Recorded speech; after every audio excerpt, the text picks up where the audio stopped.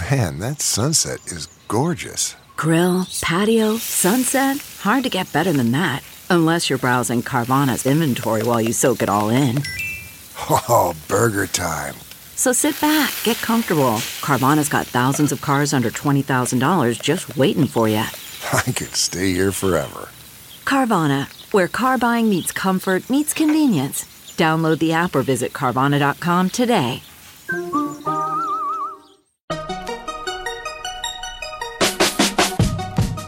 Welcome to the Tech Meme Ride Home for Thursday, December 26, 2019. I'm Brian McCullough.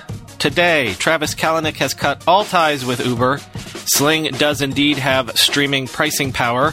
Live streams are the new telethons. YouTube considered doing the right thing but passed. And is Catalyst fundamentally flawed? Here's what you missed today in the world of tech.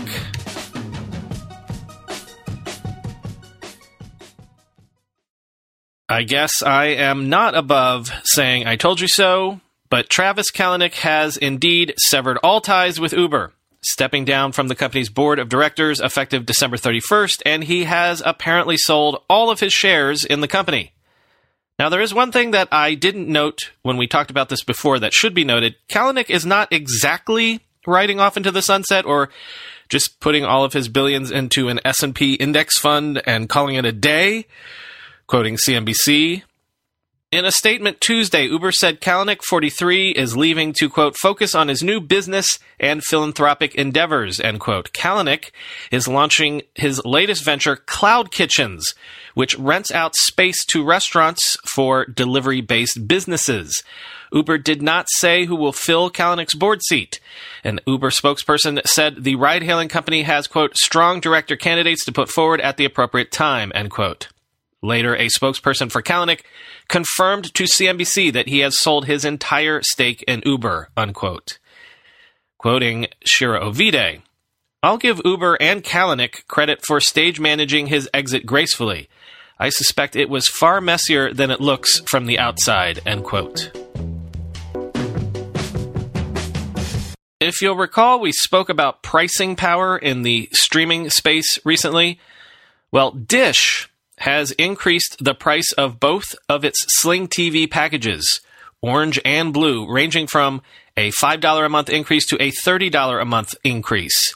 In addition, all users are now getting 10 hours of cloud-based DVR storage and additional channels. Quoting The Verge, subscribing to both bundles of channels now costs $45, which is a few bucks shy of competitors like YouTube TV, which is $49.99 a month. That's a $5 increase all around. Sling TV notes that this is the first time Sling Blue customers have seen a price increase. The price of Sling Orange has remained stable since June 2018.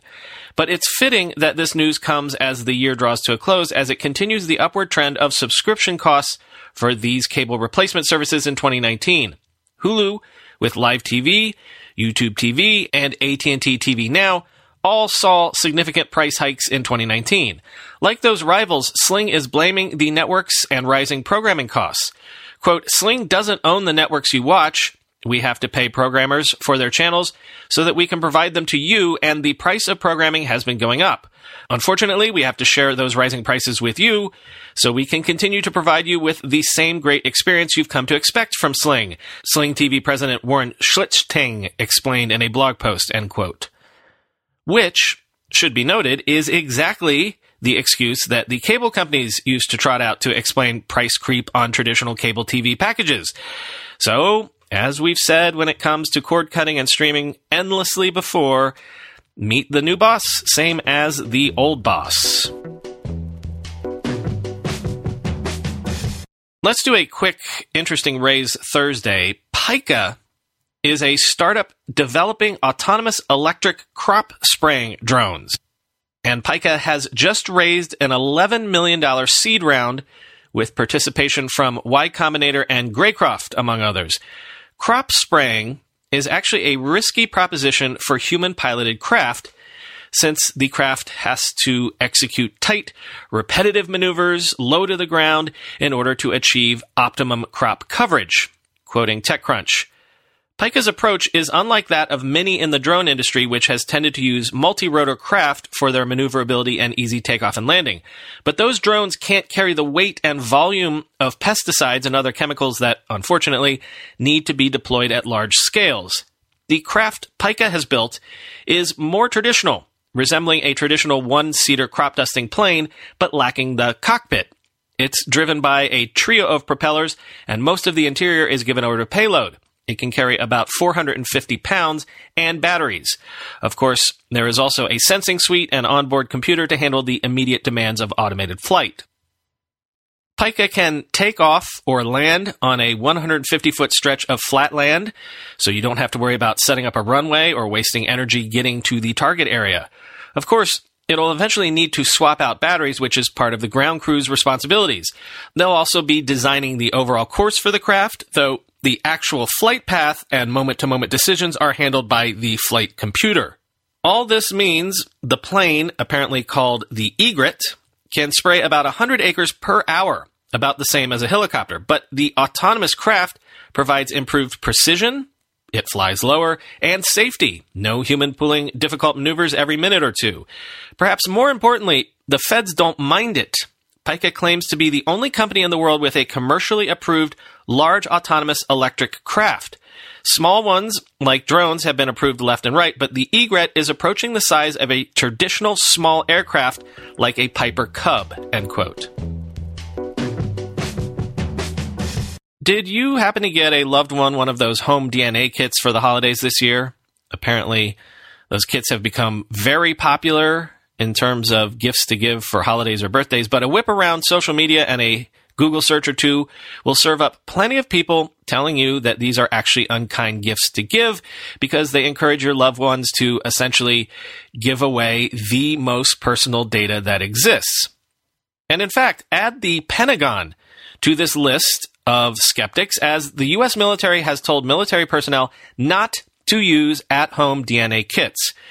Quoting NBC News, in a December 20th memo obtained by NBC News, Undersecretary of Defense for Intelligence Joseph Kernan and James Stewart, Acting Undersecretary of Defense for Personnel and Readiness, said that DNA testing companies were targeting military members with discounts and other undisclosed incentives. Quote, tests that provide health information have varying levels of validity, and many are not reviewed by the Food and Drug Administration before they are offered, the memo said. The tests might be sold without independent confirmation of their claims, the official said, a fact that poses more risk to military members than regular consumers. Inaccuracies could negatively affect the required disclosure of those members' medical information, the memo said. Quote, moreover, there is increased concern in the scientific community that outside parties are exploiting the use of genetic materials for questionable purposes, including mass surveillance and the ability to track individuals without their authorization or awareness, the memo said. The officials told military personnel to refrain from using the kits until otherwise notified, end quote.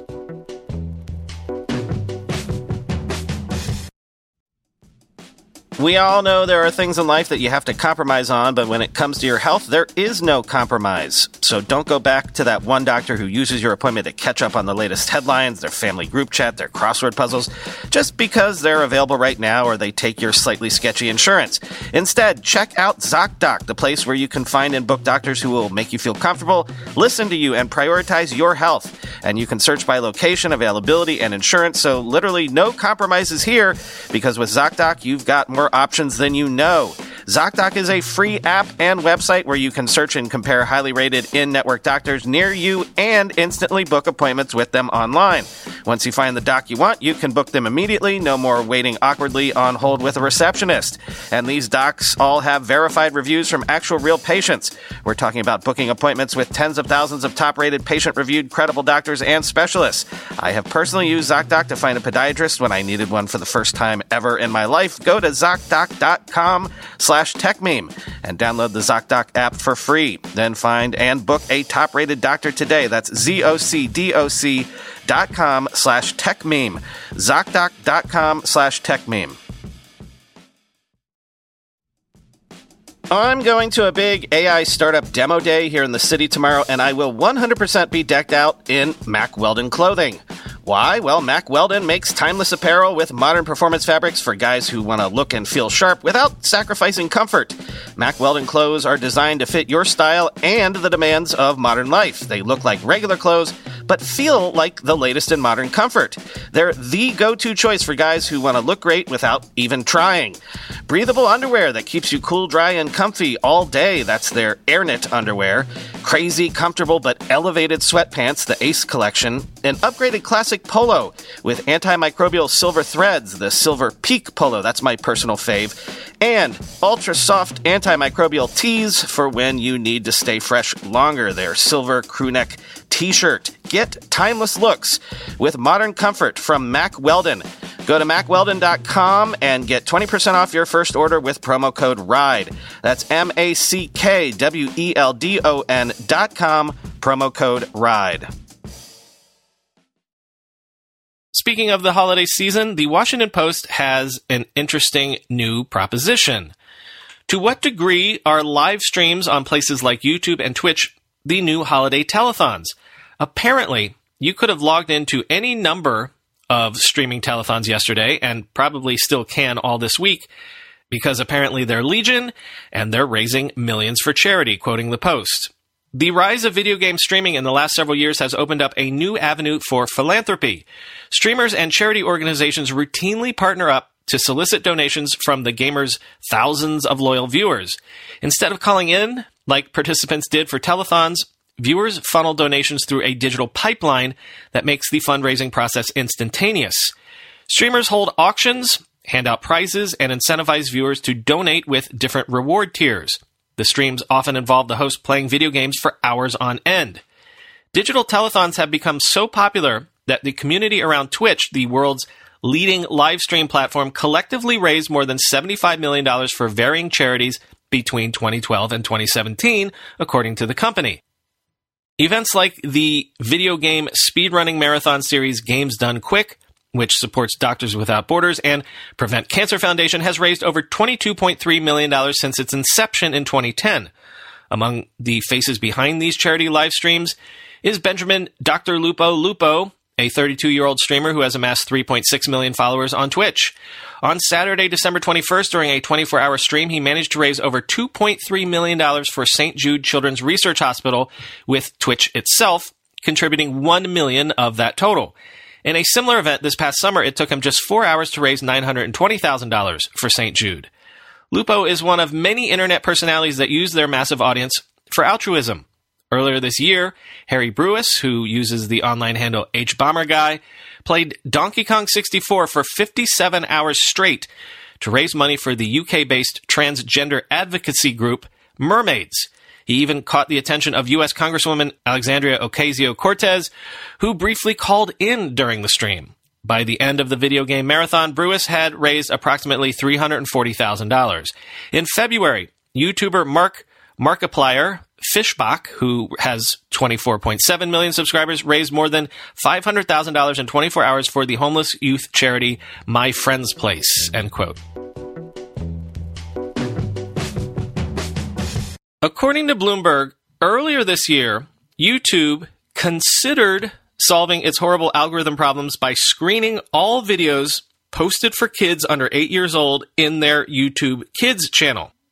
Seems reasonable, right? Seems logical, seems responsible. But of course, YouTube ended up not going this route for the typical reasons why content platforms usually get gun-shy.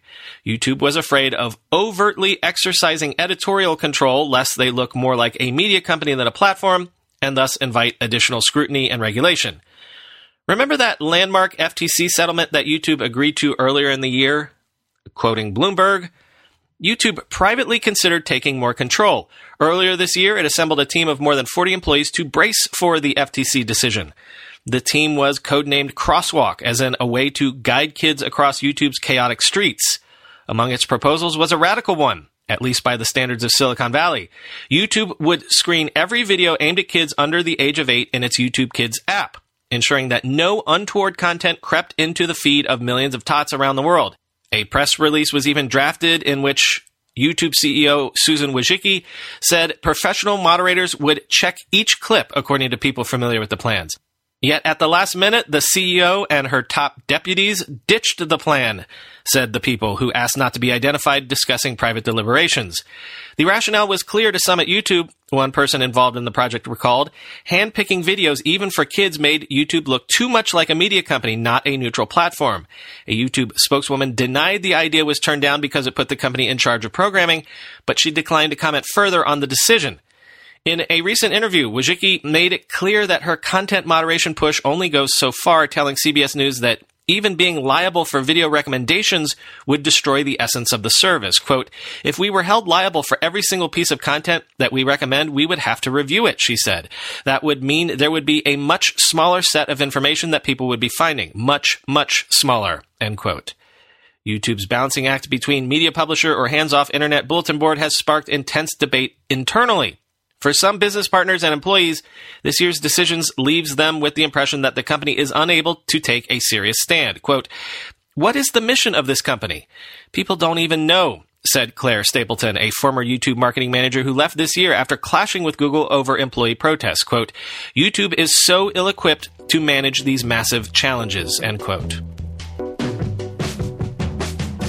Finally today, Jack Wellborn has an essay up talking about his impressions from using Catalyst over the last 2 months. In essence, his takeaway is that iOS and macOS are so fundamentally different that the whole idea of getting a cohesive UX with minimal effort using Catalyst to port an iPad app is absurd. Quoting this key bit, "While both macOS and iOS are easy to use, their ease stems from very different conventions. The more complicated Mac builds ease almost entirely through cohesion. Wherever possible, Mac applications are expected to share the same shortcuts, controls, windowing behavior, etc., so users can immediately find their bearings regardless of the application. This also means that several applications existing in the same space largely share the same visual and UX language. Having Finder, Safari, BBEdit, and Transmit open on the same desktop looks and feels natural. By comparison, the bulk of iOS's simplicity stems from a single app paradigm. Tap an icon on the home screen to enter an app that takes over the entire user experience until exited. Cohesion exists and is still important, but its surface area is much smaller because most iOS users only ever see and use a single app at a time. For better and worse, the single app paradigm allows for more diverse conventions within apps.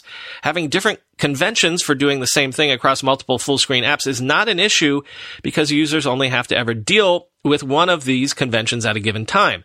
That innocuous diversity becomes incongruous once those same apps have to live side by side, end quote. To which John Gruber added on Daring Fireball, quote, "I think part of the problem is Catalyst itself. It just doesn't feel like a nearly full-fledged framework for creating proper Mac apps yet.